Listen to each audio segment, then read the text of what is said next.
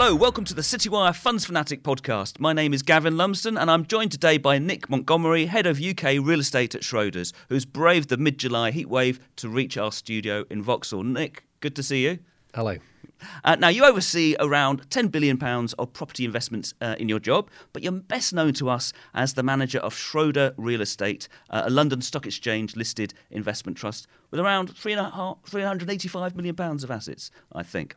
Correct. 385 million of NAV, portfolio of about 535 million of actual property assets. Okay, so good. Well, we're going to focus on what you've been doing with that real estate investment trust shortly. But before we get into the detail, can you start with a short overview of UK commercial property? It's been a turbulent 6 years for the asset class since the Brexit vote. Where does UK commercial property fit into an investor's portfolio today? Great question. Well, we would say first and foremost income, and over the long run, that's where the majority of your return from UK real estate has come from.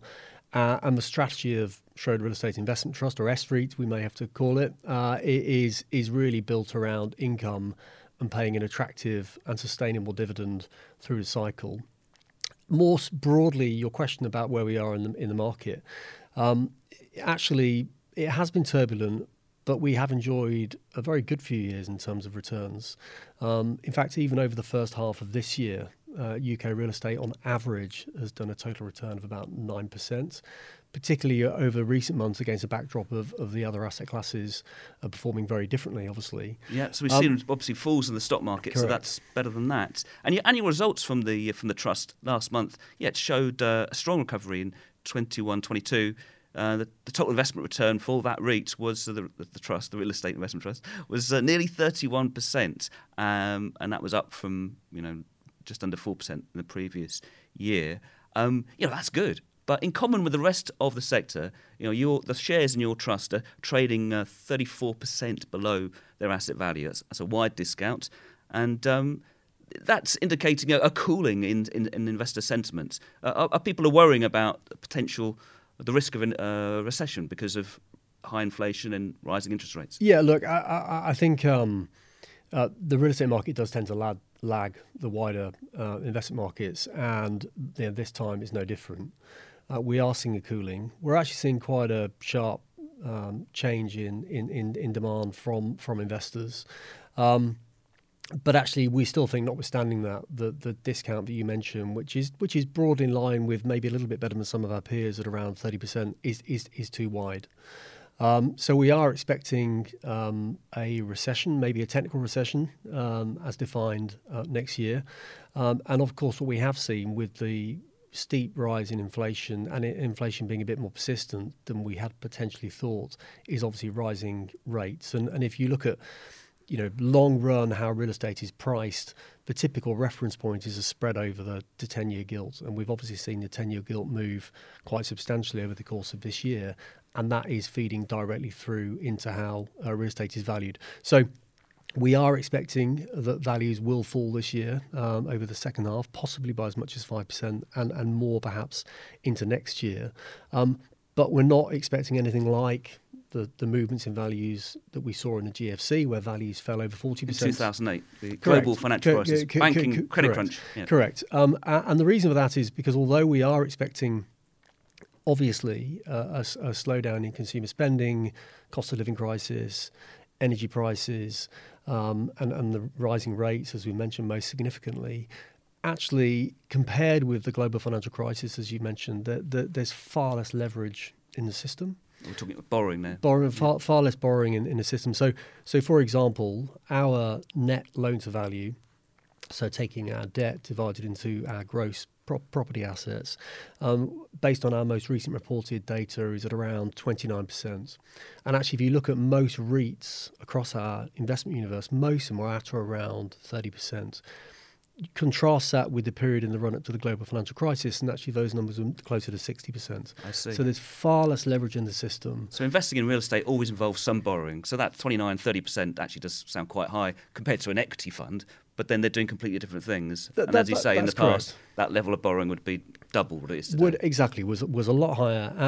And also across many companies, and actually we are a leader in this, companies have prudently taken long-term fixed rate debt. And so the refinancing risk, again, compared to where we were looking at the period prior to the GFC, is different. So you've got long-term loans, so the sort of risk of you having to kind of renegotiate, reset those deals, those loans in the middle of interest rates spiking up is remote. You've pushed it back. You're not going to be dealing with that for a long time. Exactly. So we have a very secure balance sheet. So as I said earlier on, the REIT has a net loan to value of about 29% based on the March values, most latest reported. But about 3 years ago, we did a major refinancing where we refinanced our long-term loan facility, which is a majority of our debt, from a rate of about 4.5% to a rate of 2.5% fixed for about another 13 and a half years. So that's fantastic in terms of protecting us from what we will see, I think, in terms of rising rates.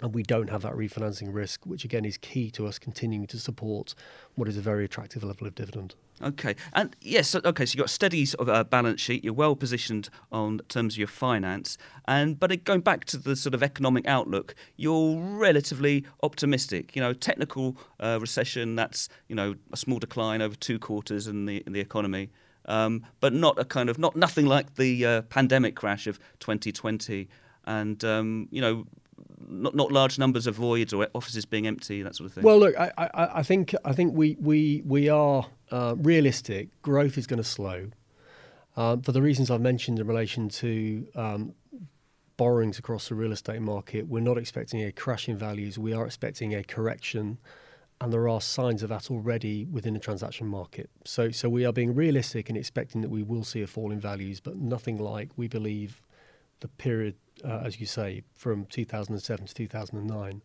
I think there are other reasons why we are more optimistic than previous points in this cycle, and another key reason is we don't have the same sort of levels of new development that we've seen in past cycles.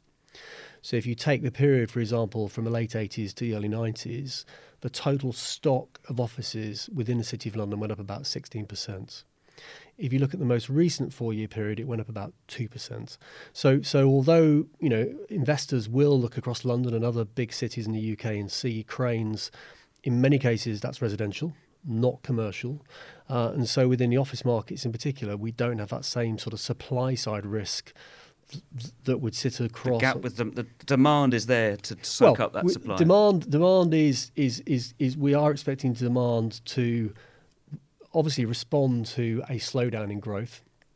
Demand is already lower, obviously, because of the period post-pandemic. But actually, we are seeing a return to offices. But most importantly, we don't have that supply overhang, which is another reason, as I say, why we think any sort of a correction won't be on terms that are comparable to previous. Okay. Well, you're sort of it's an interesting balance you're striking there, because and you say that the investing in property is largely about income, and the board of the investment trust actually showed some sign of optimism in lifting the dividend. So the dividends are back to where they were before the pandemic, and then in this first quarter, the quarter that's just gone for the current financial year, the board's lifted the payout by 3%. Not a huge amount, but it's some sign of optimism there. Yeah, I think it follows a number of steps that we've taken, which have put us in a really good position. The refinancing I mentioned from 3 or 4 years ago, we've been one of few in the peer group to pursue a share buyback strategy, which we actually, most of that we did in the previous financial year, but that was accretive and has concentrated the dividend. So you're buying back the shares in a way to try and reduce that gap between the discount we're talking about between the share price and the net asset value. Yeah, so we did most of the buybacks during the previous financial year, but actually we did it first and foremost because we thought the shares looked cheap. We thought they looked good value. And the benefit as well of doing that, of course, is if you're buying shares at a discount, you're concentrating the shares in the hands of those that are remaining. And that also contributed towards being able to increase the dividend. Most importantly, though, the reason why we have been able to increase the dividend consistently over the pandemic period, having reduced it going into the COVID pandemic, is asset management activity and transactions. So we've done a whole load of new leasing transactions across the portfolio. We've sold some low-yielding assets. We've bought some high-yielding assets to boost income. And that's left us actually as the only company in our direct peer group who actually is now paying a dividend per share that is above the pre-pandemic level. So it's due to the host of those reasons. So, just to finish on the point about income, partly as a consequence of our discounts, actually our share price today, based on the most recent quarterly dividend that we paid, reflects a yield of about 6%. I was going to say, exactly. So we think it's a really yield. attractive level, given the quality of the portfolio, and I guess we'll come on to what we own in a bit more detail shortly. Yeah, exactly. Well, I'm just going to ask you, since this is a focus on income, could you just give us a little bit of, basic introduction in how you sort of analyse, value properties? It's around the yield. So how much income that they're paying off for the price you've paid? Okay, so the valuation question first. So we are valued every quarter. So our portfolio is valued every 3 months by our independent valuer. So it's done by a third party. And obviously that then goes into our interims and our finals, which we've announced very recently to the end of March. Okay.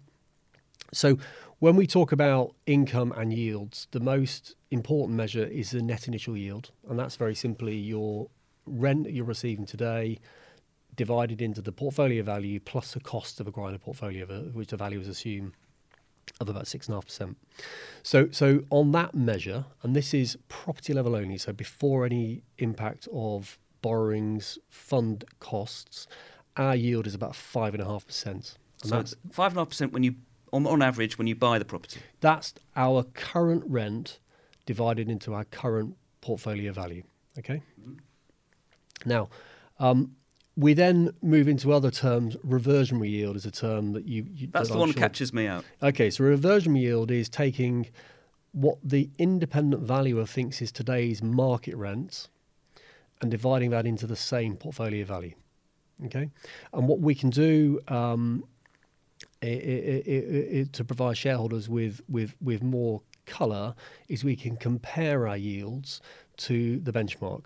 And when we say the benchmark, we're talking about a benchmark that's produced by MSCI, and it's a benchmark that comprises institutional real estate assets from across the whole of the UK. It's the old IPD. The old IPD, benchmark. Exactly.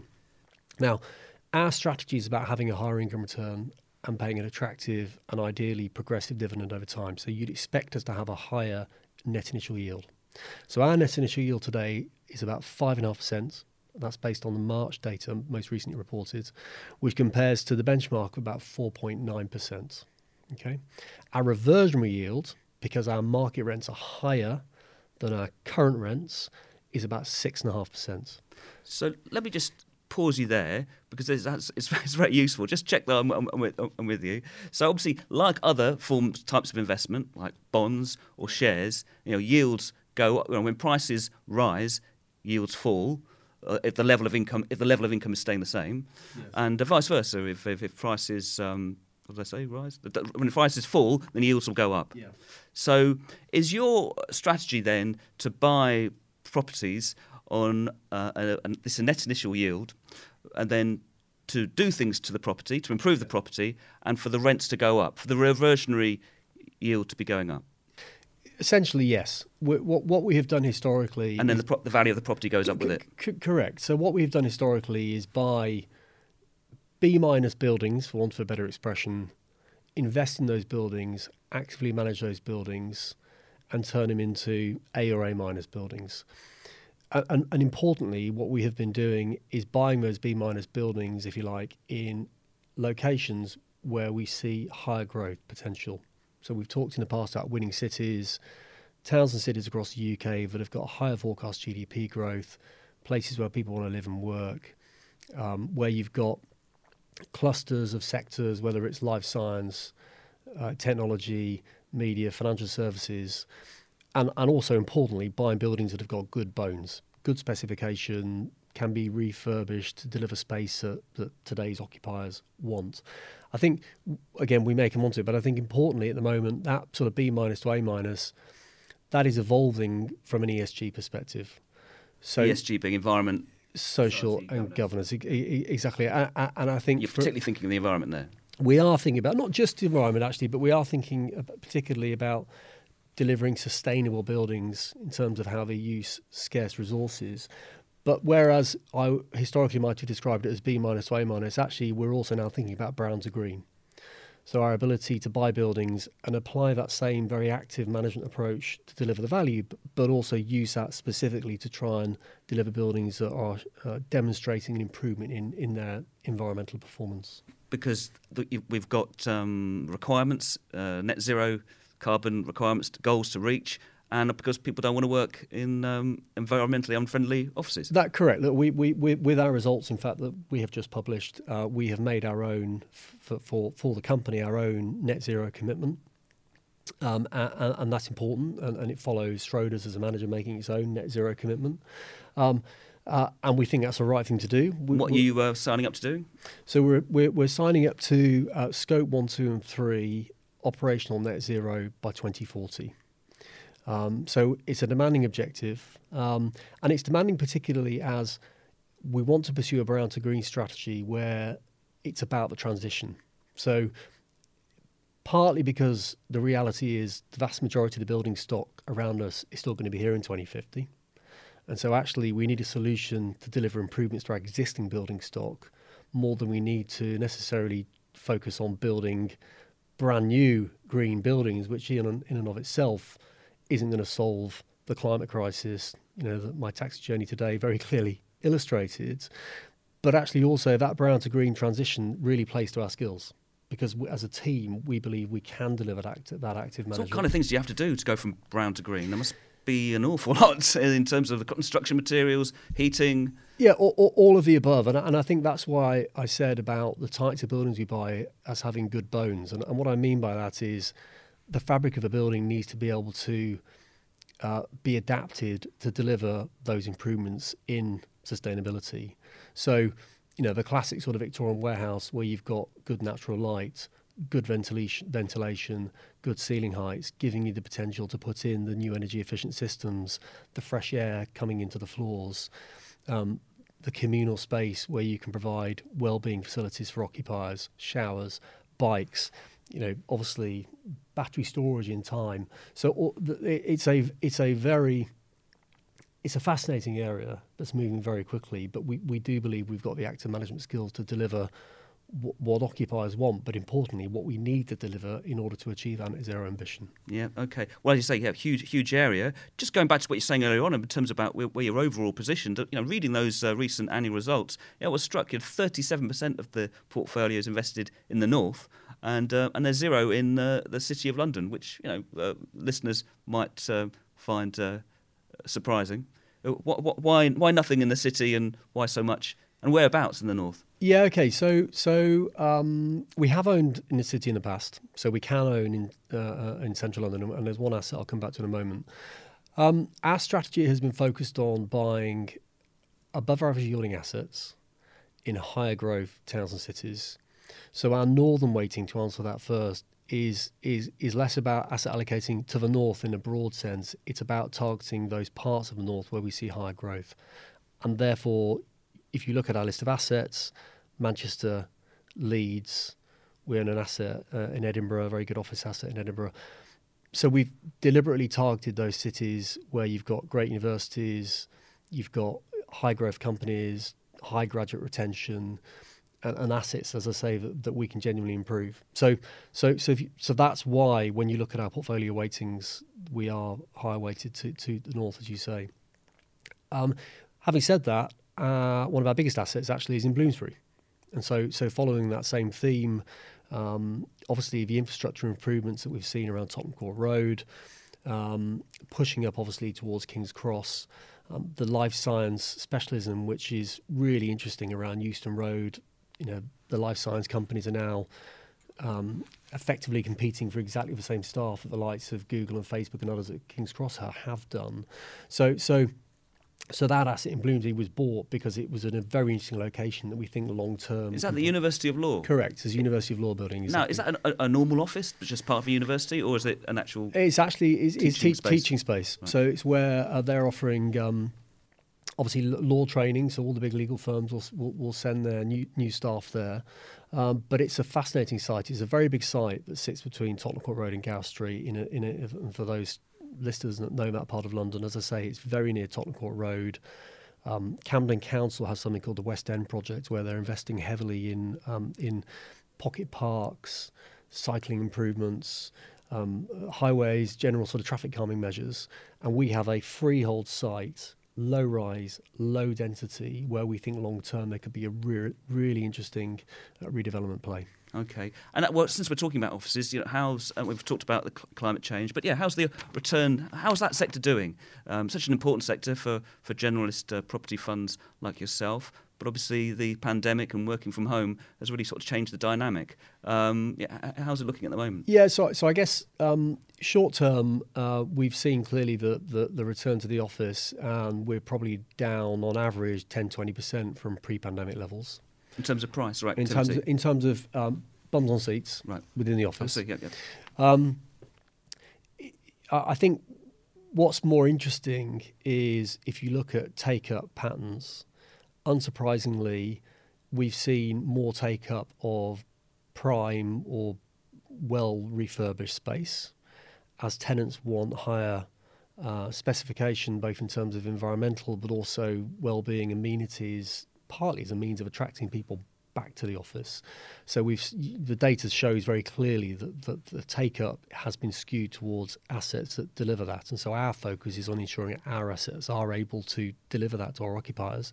And where they don't, we will sell them. And we sold an asset during the course of the last financial year that we sold largely for that reason.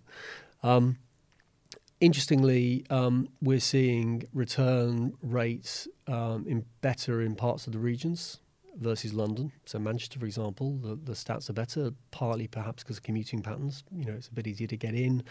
More people are driving, which might be a reason for why we're seeing that return.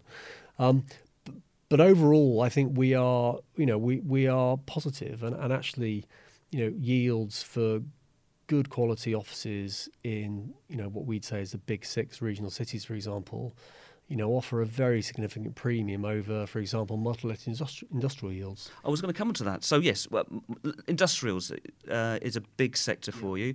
Nearly half the portfolio, maybe 47% or so, is in. Yeah. So tell us, what is a multi-let industrial site? What is a multi-let industrial estate? Okay, so we like multi-let industrial estates because you've got lots of individual units which are generally let to a very diverse range of occupiers. So it's completely different other end of the spectrum from your big warehouses. Correct. Amazon and the like. Absolutely. So what the market would describe as big box or mid box, where it's much more about distribution. This is tiny box. Product. Well, smaller boxes, and what we've seen off the back of obviously the very strong tailwinds within internet retail, and particularly as physical retail tries to catch up with its supply chains, is very strong demand for logistics or distribution space, and we've therefore seen a supply response in that market. Okay, and anybody that drives up the M1 or the M6 can see that in action. Very significant new development coming through. At the moment, take-up has been there for it, but I think our view is that we may well see that supply gradually. Not say exceed demand, but we may see there's going to be more of a balance. And therefore, the price rises, the returns. I mean, you've generated some extraordinary returns. I mean, in the financial year just gone, you were highlighting 2 acquisitions at the end of the previous year, and they generated over 40%. Yeah, that's returns. right. Well, it's probably just worth contrasting the point about multi-let estates, because the key reason why we've been focusing on multi-let estates is partly because it's given us a high yield, because it's typically higher yielding than buying big boxes let on long leases. But also, if you're an owner of industrial land, if you're a developer and you own a big piece of land on a motorway junction, you're going to probably find a pre-let, or you're going to build a big box expecting a letting to an internet retailer or as along the lines I've described. Very few people are developing small multi-let industrial estates because there's been the ability to build big ones, but also because you can't get pre-lets. Because most tenants on our multi-let industrial estates want to be able to see it before they lease it. Okay, and so that's in contrast to the rest of the property sector, where people are prepared to sign the dotted line before the property exists. Correct, and so as a result of that, we have seen much lower levels of new developments within the multi-let industrial market, and so that's another reason why we focused on it. And so actually, although we are expecting values to at least, I say fall, but I think we will probably see multi-industrial values on average fall a bit.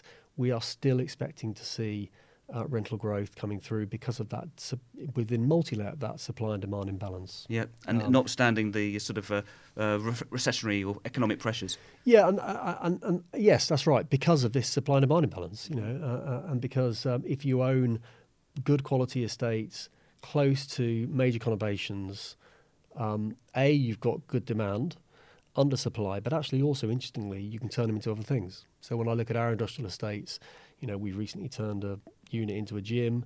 We've turned units into car showrooms. You can turn units into quasi-retail. So you are really at the lowest value land use still for some of those multi-let estates, which is why we think there's still, long-term, really good potential. Interesting. Look, you've been, we've had a great conversation so far. You're telling us about how you value properties. You've given an update on some of the key sectors, and we've talked about what you're doing in terms of environment and climate change.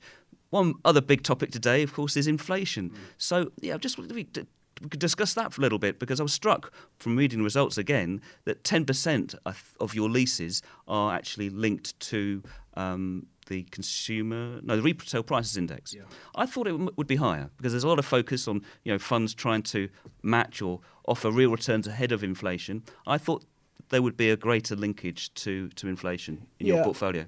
Yeah, so I guess the first point to note is still the vast majority of leases across the UK real estate market are linked to open market rent reviews, as we would call them, where typically every 5 years there is a rent review where you have the opportunity to negotiate a new rent with your tenants, rather than there being a hardwired link to RPI or some other inflation measure, CPI, for example.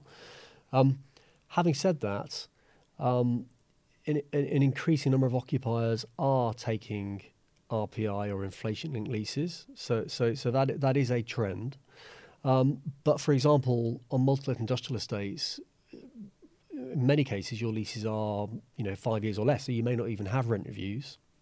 And so where we have inflation-linked reviews, it's more often where we are doing major lease restructurings on major new leases with bigger occupiers, where we are able to negotiate that within the lease. And so that's why, as you say, when you look at our portfolio, about 10% is linked to inflation of one form or another, RPI, CPI, but actually also, because sometimes it just ends up being negotiated in this way, we may also have, for example, fixed uplifts. So again, instead of RPI or being an open market negotiation, there's just a number, 2.5% per annum, for example, or 3% per annum compounded, typically then calculated and rebased every 5 years. And that part of our portfolio is about 15%. So standing back from it, about 25% of our portfolio has rent reviews where there is some form of hardwired uplift. Okay. I suppose the main thrust of my question was that you maybe only have a quarter that's linked directly or indirectly to inflation, but you are aiming to beat inflation, to offer a real return. Absolutely. And if you look at the rates of growth that we've seen from our industrial assets, even over the last 12 months where we've had a more elevated inflation, in many cases our rental values have gone up by more than that. And long run, if you look at long run real estate, since the 70s, annual nominal average rental growth has been about 5.5%, which broadly speaking is bang in line with where RPI has been over the same period. And that's why we would say that real estate as a sector generally is a partial inflation hedge. And then within that, your strategy is of buying properties that maybe have some issues, cheaper properties, refurbishing them and letting them at higher rents. That's right. But it's also, I guess I'd make two more points as it relates to sort of inflation protection. First of all, as I said at the start, if you look at our rental yield, both in today's terms, but also that reversionary rent I spoke of, where we're looking at market rents, we have a very significant premium over the average for UK real estate. So when potential shareholders are looking at us against our peers, I'd recommend that they look at how our rental yields compare with peers, because we have a lot more income potential just within that uplift from today's rents to market rents. Yes, okay? and those expected market rents, those are also being assessed by an independent Correct. auditor. Correct, and so we think that's a real benefit in an environment where A, there is that inflation, but B, where we are expecting to see a slowdown, we have more of a cushion, if you like, than many companies' portfolios in our sector. The other point, which we touched on briefly, but I think it is a really important point, is the refinancing we did a few years ago is the best protection really that we can have, because we are seeing rising interest rates, but because we've locked in the vast majority of our debt for over 13 years at 2.5%. You're not too bothered where interest rates are going? Well, we don't have that refinancing risk, and so we're locked in at 2.5%. If we were trying to refinance, not our portfolio, but any sort of a portfolio at the moment, you'd be well above 4%. Okay. So that does give us that protection if we do see, as I think we will see, a rebasing of yields off the back of what we're seeing in wider markets. Yeah. Okay, Nick. Well, it does sound like it's leaving you in a good position. That's all we've got time for, I'm afraid. But thanks very much for explaining how the Real Estate Investment Trust at Schroders works and the rest of the market as well. Thank you. Thank you.